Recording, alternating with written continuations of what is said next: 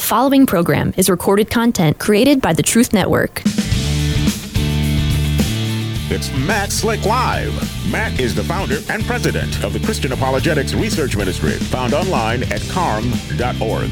When you have questions about Bible doctrines, turn to Matt Slick Live for answers. Taking your calls and responding to your questions at 877-207-2276. Here's Matt Slick. All right, everybody, welcome to the show. It's me, Matt Slick, and you're listening to Matt Slick Live. I hope you're all having a good day. I'm having a good day, productive day. And it's a nice Friday. Today is December 15th. Yeah, December 15th of 2023 for the podcasters and for the listeners later on and all that kind of stuff. If you want, you can give me a call, 877-207-2276. All right, making sure that's okay. I guess they can hear me in Clubhouse, just verifying. And if you want to watch the show, you can do that very easily. All you have to do is go to StreamYard. Man, I always mess up. All you got to do is go to rumble.com/Matt Slick Live. And if you're a newbie, you're not sure what the show's about, just kind of tuning in. I'm a Christian apologist. I defend the Christian faith against everything. And on Fridays, we sometimes do hate mail, wacko mail. And today, I've got some stuff I want to read. Now, it turns out, let's see, there we go. So, all right, one of the things I'm doing is developing 1-minute shorts, reels, they call them. I've been doing that. I did 12 of them yesterday. I think we're releasing 3 or 4 or 5 of them today. I don't know. And one of the ones that I released, or that we released, I should say, a few days ago, was a quote from Ludwig Ott, O-T-T, in the book Fundamentals of Catholic Dogma, page 213. And so I did this video where I quoted it and just said, look at this, you know. And the quote is this, that Mary, by her spiritual entering into the sacrifice of her divine Son for men, made atonement for sin. And stuff like that. So the book has what's called a nihil obstat nihil probatur. It's approved. In other words, it means that nothing in there is against Roman Catholic theology. Well, Ernie told me that it's blown up. It's like, how many, you can write it in private text there, how many views has it had? Like 12,000 in like 3 days or something? 3 or 4 days. And so there's that. You can put the number in there. Oh, and that reminds me, before I get into this, I want to say something. Charlie, we had him on yesterday. And 12,000. Thanks, Charlie. And we had Charlie on yesterday. Well, today is his wedding anniversary. 50 years wedding anniversary of Charlie Spine and his wife, Deborah. I've known them probably 43, 4 or 5 years. I don't know. And so 50 years. So he's not on the air today. He's not helping out. He's doing an anniversary thing. And 50 years of marriage. How about that? Praise God. My wife and I are 36. We know people who are been married 60 years. That is awesome. And just kudos, praise God for the marriage. And Chuck said today that she's a good woman. And I said, well, how could that be? Because she picked you. She can't be that good, you know. And we're having a good time, but nevertheless, praise God for that. All right, so I asked Ernie, because he read me some of these. He read me some of the responses from the Catholics. And I haven't even really looked at them. He read me a few, and they're just awesome. I said, I got to read those on the air. So that's what I'm going to do, is just read some. And if you want to comment or call in about Catholicism or whatever you want, please do. In my opinion, Roman Catholicism is a non-Christian religion. It denies the true gospel, promotes idolatry, and it promotes a form of magic. And I can get into that. I'm working on a short for that as well. So some of the people have been saying all kinds of things. Now, that's right. Let's see. I'm going there and get them down. You keep going mine. They're screenshots. That's right. So that's right. No problem. Just keep sending them to me, Ernie, and I'll check them out. Okay. So now these are some of the things that Catholics have said. Now, this doesn't mean that this is official, but this is just some of the things Catholics have said in response to the idea that Mary made atonement for sins. That's it's what the fundamentals of Catholic dogma teaches. It says, "What do you call someone who the King of Kings obeys? What do you call a person born without sin? What do you call a person whose own birth was historically miraculous and someone who is called blessed by all nations? I truly believe you are just another pseudo-Christian who thinks the Bible is about your individual interpretation, which in itself goes directly against Scripture." So in other words, they're saying, well, who's the person born without sin? And who is the one who obeys? The King of Kings obeys. The King of Kings obeys Mary. Because in John 2, Mary said, you can take care of the wine. And he said to her, "What have I got to do with you, woman? My time has not yet come." He rebuked her. She made a mistake in requiring that, in asking of it. But because he was under the law, and so he honored his mother, and he took care of the situation, the first miracle, which is really interesting. We'll get into all the details about that. But this is just another example, and I'm going to just say this flat out. This is another example of Mariolatry, of idolatry that's in the Roman Catholic Church, and it's idolatry. All right, here's another one. Now, remember, these are not official things that the Catholic Church teaches, but so a guy named Joe Meyerowitz says, Mary is not God alone. Catholic Church does not say she alone is God, but God is all in one. The Holy Spirit, Father, God, Mother Mary, Son Jesus. So this person, in his heresy, is including Mary in the Godhead. And then he writes, again, God is not complete till Mother, Father, Son, and Spirit is one as the completion of a complete God. It is this family structure that complete God as one. This is why the devil, atheist, antichrist, gays, all that is wrong, attacks, pollutes, hates family structure, life, and that which creates life as family under God's guidance. So, wow.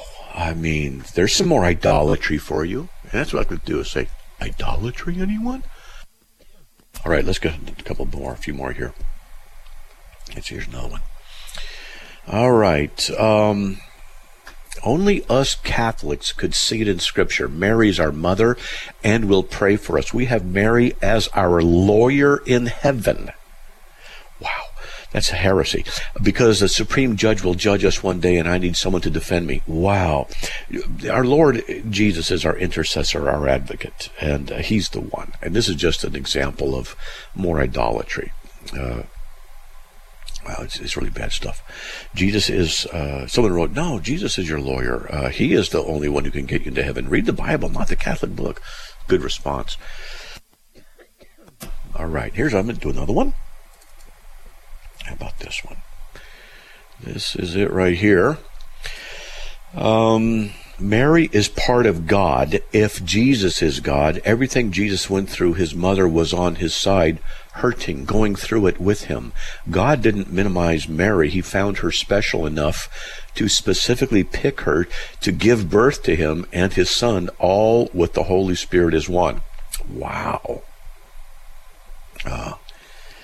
Wow. And, yeah, wow. Okay, here's another one. I'm enjoying this. Yeah, I like heresy. All right, here's another one. Let's open this one up. And these are some of the responses Catholics have made to some of the 1-minute shorts I'm putting up about Catholicism.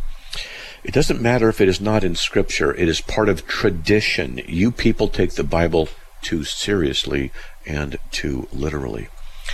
Yeah, what a shame to take God's inspired words seriously and then not find Catholic heresies in it. What a shame. We take the Bible too seriously. No, they're tradition. These are just idolaters. I'm sorry. It's sad, but they're idolaters. They are. And the same guy wrote, about 40% of Christianity is biblical. The rest is handed down by tradition. This preacher is very ignorant, talking about me, as are all who go Scripture alone. Nowhere in the Bible does it say alone. We could talk about that sometime, too. Here's another one. Let's see. Here's one more. Oh, we got two more, I think. I enjoy this stuff. All right. Janine Ustaris says, atonement is everyone's assignment Christ had given as an example? What the heck? Though he is already complete, we must still do our part through the grace of God. That is why we can pray, fast, and alms for a personal intention and for the good of others, like conversion, healing, etc. He said, take up your cross, take up your suffering. If Mary's spiritual entering to God's atonement is scandalous, even though it is through his grace, then how can we partake when God calls us to suffering? This is what happens with the cult mind. It is. Roman Catholicism is bad, okay? I'm just telling you, it is not Christian. I'm saying it again, and I'll always say it until it repents, the whole church repents of its idolatry, its works righteousness. It's not Christian, folks. If you believe official Roman Catholic theology and you die in it, you're going to hell. It teaches a false gospel. It promotes idolatry and magic and talisman and medals, medallions, scapulars that protect you from evil. This is occult stuff. Anyway, here's another one from this series of stuff. This video maker knows nothing about Catholicism. Really? I've only written about 150 articles on Catholicism. I've researched out of Vatican, out of Catholic encyclopedias, the Catechism of the Catholic Church. So anyway, this video maker knows nothing about Catholicism, and Catholicism never teaches that Mary atoned for our sins, but she participated in the atonement of Jesus by giving birth to Jesus, and the author from whom he quotes is not the official teacher teaching the Catholic Church. Now, let me respond to that. The book, Fundamentals of Catholic Dogma by Ludwig Ott, has what's called the Nihilobstat and the Imprimatur. Now, those two stamps of approval mean that nothing in the book contradicts Catholic theology, and it means it's worth being taught to Catholics. And I think it has to be approved by a bishop. It's either a cardinal or a bishop. I think a bishop. And so that's all I was saying in there, and this is what it says. And that's it. That's what it says. You do what you want with it, And this person goes on, and Luis G. Joy says, God selected this woman to bring forth the Savior, and without her, there is no incarnation and no God-man and no Savior. So it's all about Mary. Mary's the one who made it possible. Yeah. So God is the one who chose. God is the one who elected and predestined. God is the one who worked it in Mary. God is the one who opened her heart and her womb, and yet somehow it's all about Mary. The people who pray to Mary are idolaters. The people who pray to the saints are idolaters. The people who give Mary the glory and they praise her are idolaters. They are idolaters. Let me go to Isaiah 42:8. I am Yahweh, that is my name, and I will not give my glory to another, nor my praise to graven images. You know what a graven image is? It is something made by a person, a people, whatever, to use in worship, in adoration. It's not something God decreed, it's something that man has made. They make their statues of Mary, they kneel down before them, and they pray to Mary, and they ask her stuff. It's called idolatry. Not Christian. Hey folks, there's the music. We'll be right back after these messages. If you want to give me a call, 877-207-2276. Be right back.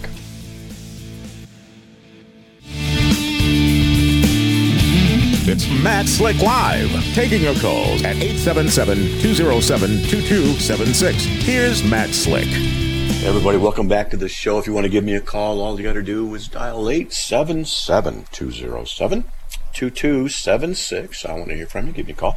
You can also email me. All you got to do is just address your email to info@carm.org, info@carm.org, and then just put in their radio question or radio comment. We'll check it out. All right.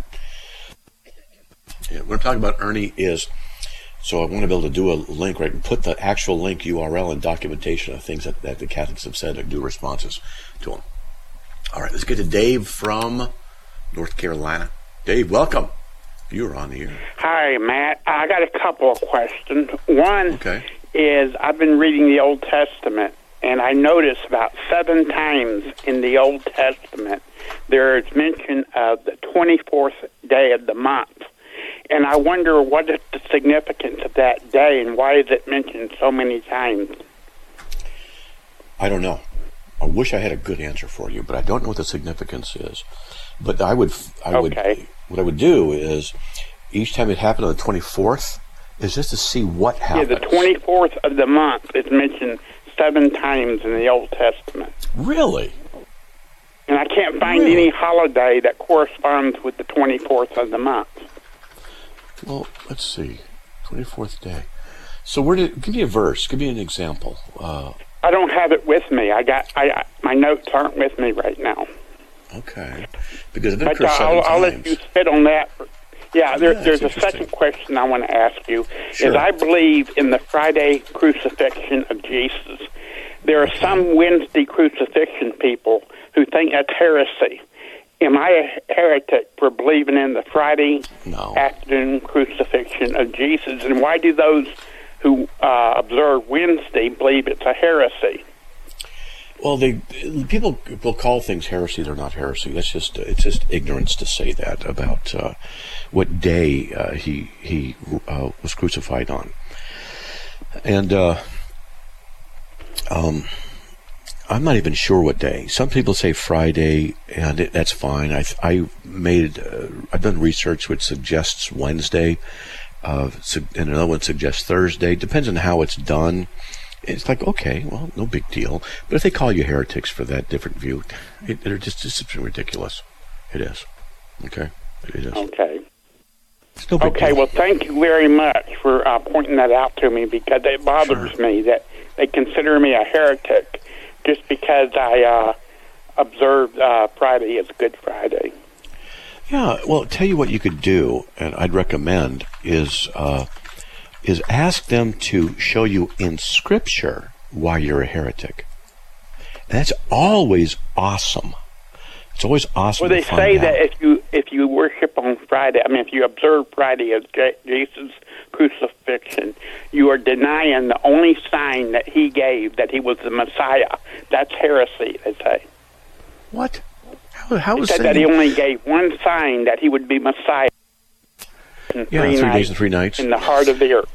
Yes, I'm aware of that. And but there's different I've got an article on this, and you could see I have a table on there, and you might want to take a look at it. Let's see, let me find this.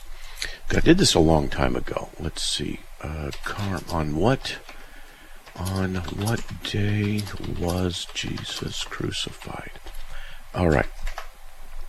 And Friday, April 3rd, 33 A.D. Let's see, I'm looking for, there we go. That's the 1 hour. I'm looking,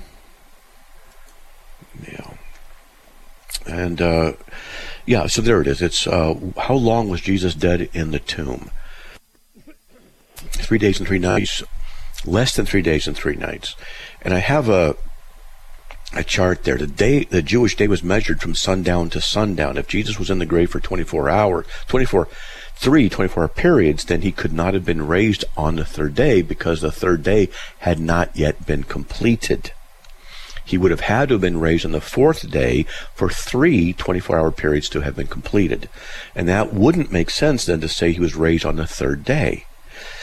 So that's something you could bring out and I'm not saying you're right or wrong. It's like there are just variations, okay? So if he was raised on Sunday, then that would mean then if he's raised on Sunday morning, like at sunrise, that's part of, let's just say Sunday. But in Jewish culture, the day begins and ends at sundown, not sun up. So sundown. But they also point out. Yeah. They also point out that in John 20, verse 1, it was still dark when Mary came to the tomb. Yeah, the sun hadn't risen yet, and so it's no big deal. That was Sunday. So that meant that it was Sunday because it became Sunday the night before when the sun went down. So if it's 3 days and he was in Sunday, then he would have to have been the whole day of Sunday.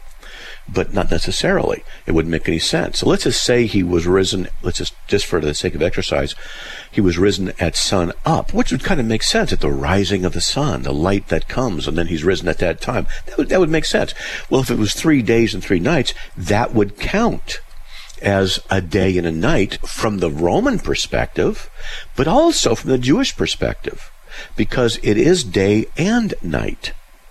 But yet it's still the one day. 3 days and 3 nights. Then what you could do is just go backwards, and you'd have to have Saturday, before sundown on Saturday would have been Friday. Sunday. You got to work it out. And then that would have been on Thursday. And so some say Thursday was when he was crucified, and some say Wednesday, depending on how you count the days. Yeah. See, that's all it is. Yeah, but it's not a heresy, though. No, you are absolutely not a heretic. You're not a heretic for believing that, okay? And 3 days and 3 nights. And then you can ask him the question. If it's 3 days and 3 nights, he was raised on Sunday, then what part of Sunday was the full day? 3 days and nights. Ask him that. Okay? Okay. Thank you so much. And have him call me on the show. All right? All right. Sounds good, buddy. All right, let's get on with Chris from Bellingham, Washington. Chris, welcome. You're on the air. You there? Come on, I hit the button. Sorry, I'm on mute. Sorry about that. All right, there we go. All right. Hi, Matt. No big deal. So what do you got? Question about the seventh day and how the seventh day never quite ended in Genesis. Do we have scripture to back up that the seventh day, we're still in the seventh day? Well, yes and no. Yes, in the sense, there's no end of it, right? Okay. So in that sense, yes. Why is it that the day of rest has no end? You got to think about what this means. God rested on the seventh day. Why did God rest? Was he tired? He had to wipe his brow and take a break? Well, of course not. He's exhaustive in his power and infinite in it, so he doesn't need to rest. The rest is for us. So 6 days it took to create. Man was made on the 6th day. So the number 6 is the number of man. And I'll get into something other stuff, and I'll explain about this a little bit more, okay? So hold on, because there's a break. Hey, folks, we'll be right back after these messages. Please stay tuned. Be right back.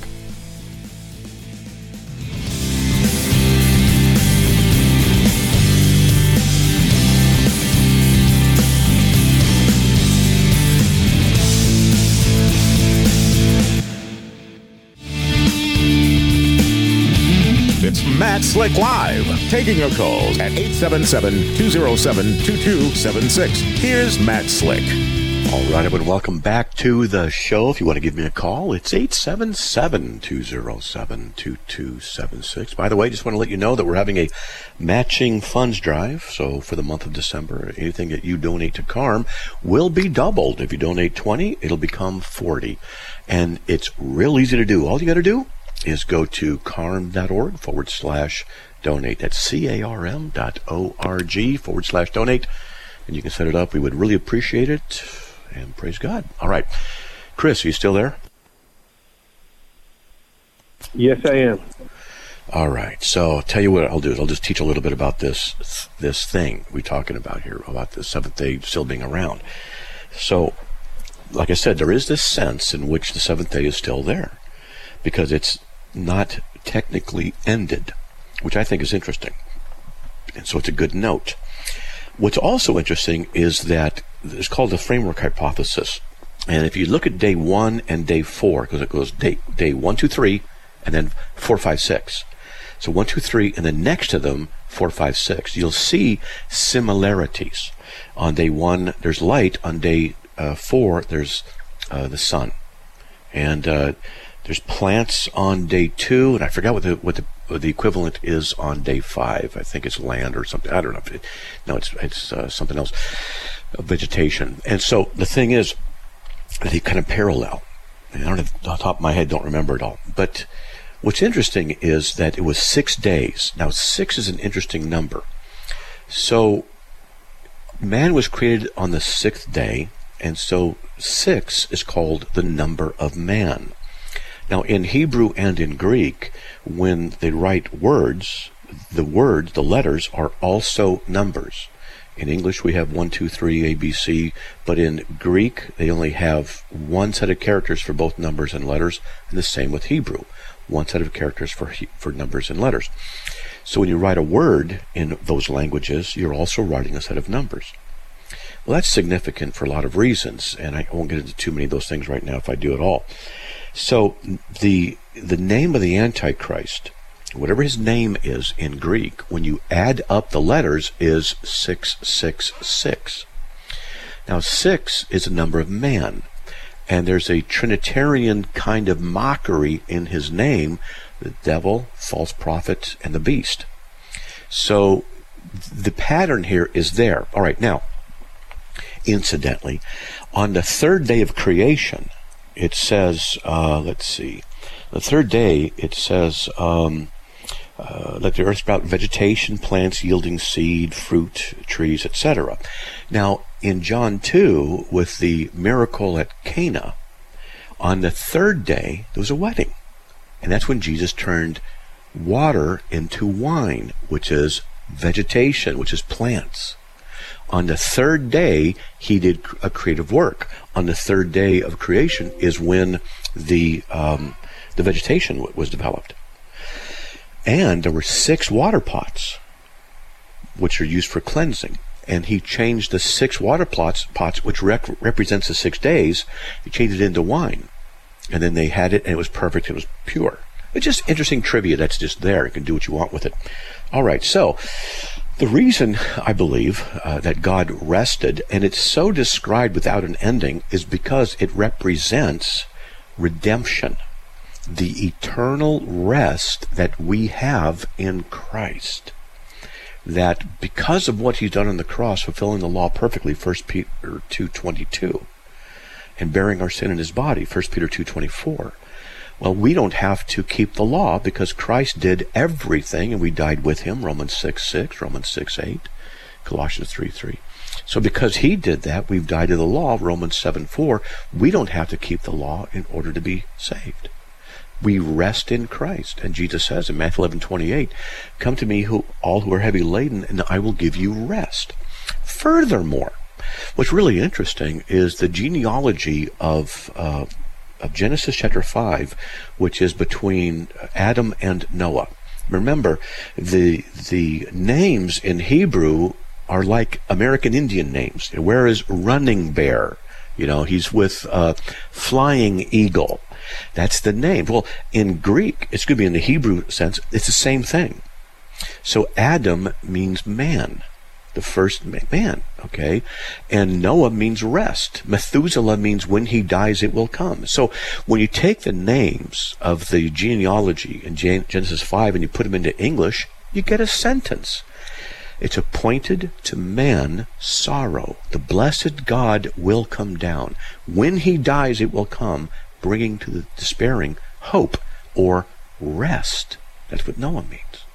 And Noah went into the ark, and Jesus is our ark, because in him we're saved, and the ark had one door. Jesus is the door that Noah went into with 8 people. And 8 is a number of new beginnings because Jesus was raised on the first day of the week, or the 7 + 1, the 8th day. And a male was circumcised on the 8th day. And Jesus' name in Greek adds up to 888. So all of this is just kind of neat and cool. And so the 7th day, I believe, is a prophetic representation of the redemptive work of Christ, that we will have eternal rest. It will be without end. And that's what's going on there. Okay? Hey, Matt? Yeah. One other thing, and I appreciate what you just went through. A friend and I were talking about young Earth, old Earth, and is there any significance to there not being any... Not being any what? I lost you. Are you there? Not hearing you, buddy. Any significance to not being any Okay, I don't know what his question was. Did I break up? Yeah, you did. I lost you. You said, is there any significance to not being any? And that was all I heard. Any end to there's no end to the seventh day. Yeah. Based to the length of the days of creation in a young Earth, old Earth debate. No, I wouldn't go with that, and I don't think it's going to be stretched that far. There are problems with evolution, with dating methodology. The geologists get wildly different dates. Potassium argon gives you something different than the stratigraphic dating system. There's all kinds of differences. So you think it's literal 20? Do you think it's literal 24-hour days? I don't know. Generally speaking, when the day with a cardinal number, 4th, 5th, 6th day, generally means in the Bible a 24-hour period. So we could easily make the case that it was. Now, it could be 24 hours if God wanted to do it, 24 seconds if you wanted to, or 24 kabillion years. Who knows? But generally speaking, it's understood to be 24-hour periods. Can God do that? Absolutely, He can. So, I don't see any reason why it wouldn't be. And I lean that way, but I'm not going to die on that hill. Okay? Okay, thanks, Matt. All right, you're welcome. Well, God bless. Okay. Well, that was Chris from Bellingham, Washington. Hope that was interesting, all that stuff that I was talking about there, kind of fun stuff. All right, let's get to Thomas from Greenville, Tennessee. Thomas, welcome. You are on the air. Hey there. Hey. Well, first of all, I'll say that you seem like a really interesting feller, and I bear witness on the numbers and the significance of the Hebrew numbers that you're talking about. Sounds completely spot on. Well, there's a lot there. There's more I could say, but it's fun stuff. Oh, yeah, okay. Completely. Mm-hmm. And God is very consistent, and God is very meaningful with the numbers that He uses. Amen. Thank you for bringing that up. Sure. I heard on the program earlier you're talking about Catholic traditions and Mary being part of the redemption process. You're only quoting from priests and cardinals and traditions. My question, there's more to quote, but yeah. I believe it was Pope John Paul back in 2016 that made official Catholic doctrine from the Vatican II that Mary is co-redemptress, equal in atonement with Jesus. Oh, really? That she bore His suffering with Him, while He was carrying the cross. And in communion with her suffering, we have redemption. And therefore, Jesus or Mary can both save equally apart from each other. And this is Pope John Paul back in 2016 before he died. I want to know if you have any opinion on that. I got to see it first, but I'm trying to find it because I didn't know that. Look up. So if you could find it. Well, I know that they say that. I know that I've got all kinds of stuff on Catholicism. They call her. It was within the last year before he died. It was an official Vatican statement that came out after he died, about 2 years after it was made public. But it was one of his last statements he made before he died. Well, I found an article. And he was one of the last conservative folks. Yeah. Well, I've got an article here. Mary was united to Jesus on the cross. So I'm going to look at that because, they're basically idolaters, and the Catholic Church is full of idolatry. So hold on, man. We got a break, okay? We'll be right back after these messages. Ladies and gentlemen, please stay tuned. We'll be right back.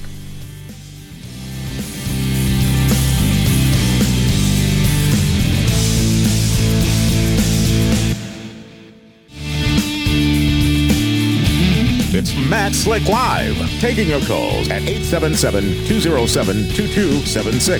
Here's Matt Slick. All right, everybody, welcome back to the church. Man, I'm reading while I'm talking. Oh, I blew that one. Let's get back to Thomas. Hey, Thomas, you still there? Yes, sir. All right, I'm trying to find it. And, so I don't know. If you can find it and email it to me, I want to do a video on that. It's just another example of the idolatry that's so prevalent in the Roman Catholic Church. Okay, it's an idolatrous church.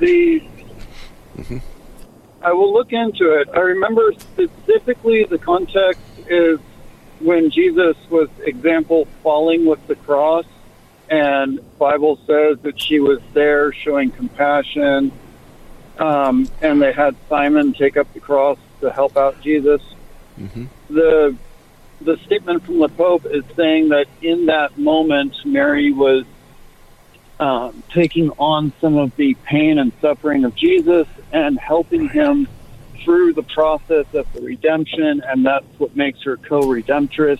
Right. And I'd be happy to get your email from your representative, dude. And yeah, it's easy. It's info@carm.org. Have you been to the website carm, CARM.org? Not yet. Yeah, you should go there. It's I've been working on it for 28 years, and it's got 160 million visitors to it. So check it out. There's a lot of documentation there, written well over 140 articles on Roman Catholicism. So I would love to have that documentation. I want to see it, and then I can comment on it, and I'll make a video out of it, write an article on it. Just another example of Catholic idolatry. I want to do a series of shorts, video shorts, Catholic idolatry number 1, number 2, number 3, and just do a whole bunch, because the Catholic Church is a false church. Okay? Thank you very much, and thank you for your honesty in the callers. You have a great evening. Merry Christmas. You too. Merry Christmas, brother. God bless. All right, that was Thomas. Let's get to Colleen from Salt Lake City, Utah. Oh. Colleen, welcome. You're on the air. Hi, Matt. How are you? I'm all right. Hang in there. I just wanted to congratulate you on bringing up the topic of idolatrous worshiping. In the Bible, I listen to the Bible every night, and it said, don't make images or worship anything that's in the air, above the earth, in the earth, or under the earth. That's right. How do you feel about crosses? Are they a bad thing to do? No. Let me explain what's going on. And so, let me find the verse. It says that you would bow down before them, because that's what's going on. So you're not to make any graven images. Now, let me just explain. Yeah. A graven image that you will make for yourself is something that is used in your worship and in your adoration. So Mary, for example, they make graven images, and they make statues of her, and you go into a Catholic church and there's statues of Mary all over, and she'll be up the front of the church, which I've seen in so many Catholic churches, and then people kneel down before the statue of Mary. They look up to the statue, and they'll be praying to Mary, which is flat out blasphemous idolatry. All right, so that's what it's talking about. So in my house, we have a cross. And it's just a cross. We don't use it in worship. We don't bow down before it. We don't look at it. It's just a proclamation, I'm a Christian. That's all it is. And so there's a difference there. All right? Okay? Thank you for clarifying that for me. Okay. I appreciate that. Okay. You have a good day. You too. Well, God bless. I got it now. Okay. Bye-bye. Okay, goodbye. It's our tendency to make idols, ladies and gentlemen. We want to make something that is soothing to us, that comforts us, that we can grasp, that we can understand. The idea of God being so infinitely vast, who's existed eternally before the universe was created, whose holiness, if it were to shine upon us, would destroy us. It's so powerful. That someone like that, who is the creator of all things, who knows every atom's location in the entire universe, who can decree our works, who can work through all events in the universe and in our lives simultaneously, knowing the thoughts and prayers of everybody. This is the God of Scripture.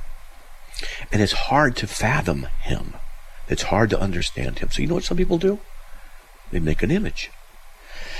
And they'll bow down to an image of Mary, for example. And Mary was a very blessed woman. She was. But She is not to be prayed to. And it's a tendency that people have to want to provide something for themselves, an image that they can produce. So that's what it says. Let me go here. Let's see. Shall not make a... Yeah, here we go. In fact, I'm going to go in and go to Genesis and find out where the first phrase, make for yourself, I think it's selves. There we go. You shall not make other gods besides me, gods of silver or gold, gods of gold, you shall not make for yourselves. And this is something that's really important. Do not turn idols or make for yourselves molten gods. This is Leviticus says. Leviticus 26 says, you shall not make yourselves idols. Make for yourselves idols. You shall not set up for yourselves an image or a sacred pillar, nor shall you place a figured stone in your land to bow down to it, for I am the Lord your God. And or bow down over it, as another rendition can say. God has made you. Okay, let's see. So the phrase is interesting. So here's the thing: when God said, for example, make the serpent on the pole and lift it up, people looked on it. That's what God commanded, and then people looked to that thing later, and then they had to destroy it because they became idolatrous about that thing. So God says, don't make for yourself an image that you use, that you bow down before, etc. Don't do that. And that's exactly what they do in the Roman Catholic Church. It is exactly what they do. You go to a Roman Catholic Church, I recommend, if you've never been in one, go on a Sunday. Just go on a Sunday. Maybe I'll do it this Sunday because I want to go. And maybe I'll just go to a Catholic service. I won't cause any problem. I'll just sit in a church and just listen to the idolatry. There's a church near me, and it's about 15 minutes away. And I've been in there before, and you go in, and what you see is Jesus on the cross, and then to the left, my left facing it, is a statue of Mary. And people go up to the front and kneel down before both of them praying. And to me, that is... Why would you do that? Why would you pray to Mary? She can't hear millions of prayers simultaneously spoken and thought all over the world in different languages and comprehend them all. It's insane. It's idolatry. They've turned her into a functioning goddess. But that's our way, isn't it? That's our way to put something before God. This is why, in Mormonism, God's understandable. He's an exalted man from another planet, another world. He has a goddess wife. Or in Islam, the Trinity is not true because we can't comprehend the idea of one God and three persons that are simultaneous from eternity. I can't comprehend it, therefore it's false. I can't comprehend the eternity of God, therefore it's not true. This is idolatry. It's submitting God to human understanding. Jehovah's Witnesses deny that Jesus is God in flesh and also deny the Trinity. So many groups do this. And then what they do is they create for themselves false gods. The God that's not the God of Revelation, it's not the God of Scripture. They deny who Christ is, or they'll add works to what Christ has done in their idolatry. Idolatry is a horrible thing. We've got to be careful that we Protestants don't fall into that as well. Just because we can point the finger at Catholicism, Eastern Orthodoxy, Mormonism, Jehovah's Witnesses, Islam, and say, hey, look at the idols they've produced, the false gods they've produced. Well, we can do that. But we as Protestants don't have a false god. But I will tell you this, that within some Protestant circles, they teach false gospel. Sometimes they'll say, in order to be saved, in order to have your sins forgiven, you have to make the decision for yourself because it's completely up to you and your wisdom. And once you're saved, you keep yourself right with God by your sincerity and your goodness. That's a heresy, but it's taught in a lot of churches. Yeah, you can lose your salvation. Your salvation depends on how good you are, how faithful you are. So it doesn't depend on God's work, it depends on yours. This is a false doctrine. That doesn't mean you're automatically not saved, because there are different levels of this kind of belief. But it's a form of idolatry, because what it's doing is it's exchanging the truth of who God is and what He's accomplished, and putting in place man-centered ideas, a humanistic philosophy. And humanism is alive and well in Protestantism as well. Humanist philosophy says that man is the measure of truth, man is the measure of righteousness, man is the measure of morality. God would never do such and such. He would never elect someone for salvation and someone else to hell before they're ever born. He would never do that, even though I could show you scripture that says so. I can. Romans 9 through 23, for example. We can go to different places, go to Hebrews 16:4. And so when I show people this, they're dumbfounded. But they say, I reject what you say that means. Like, I just read it to you. Because people are so often ready to create in their own image, God who will serve what they think He ought to be, serves their sensibilities. We need to bow our knees, our hearts, our minds to God. We need to believe in who He is, the sovereign King, the Trinity, and He has done everything necessary for our salvation. He even grants that we have faith, Philippians 1:29, and He grants that that faith is in Jesus, John 6:29, and He grants that we come to Christ, John 6:65. He's the one who chose us from the beginning for salvation, 2 Thessalonians 2:13. He is the one who causes us to be born again, 1 Peter 1:3. It's the work of God that we are saved. We can't take credit for it. But so many people do because they're humanists. But thank you, Lord, that you are so vast in your love and forgiveness, that you cast your net further than we do, that you have blessed so many and saved so many in spite of our false teachings sometimes in big areas and sometimes in not big areas. I just thank the Lord God that He's so merciful. You need to trust in Christ and Him alone, not Christ and your faithfulness and your baptism and your sacraments and anything. Salvation is found in Jesus Christ and Him alone. Amen and amen.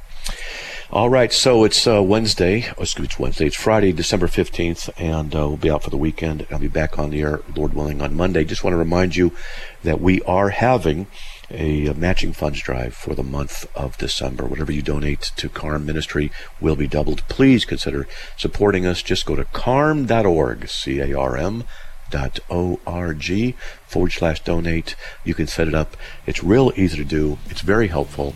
We do need it, and may the Lord bless you. And I hope you have a great weekend, everybody. And by His grace, we'll be back on the air next week on Monday. And we'll talk to you then. See you. Bye.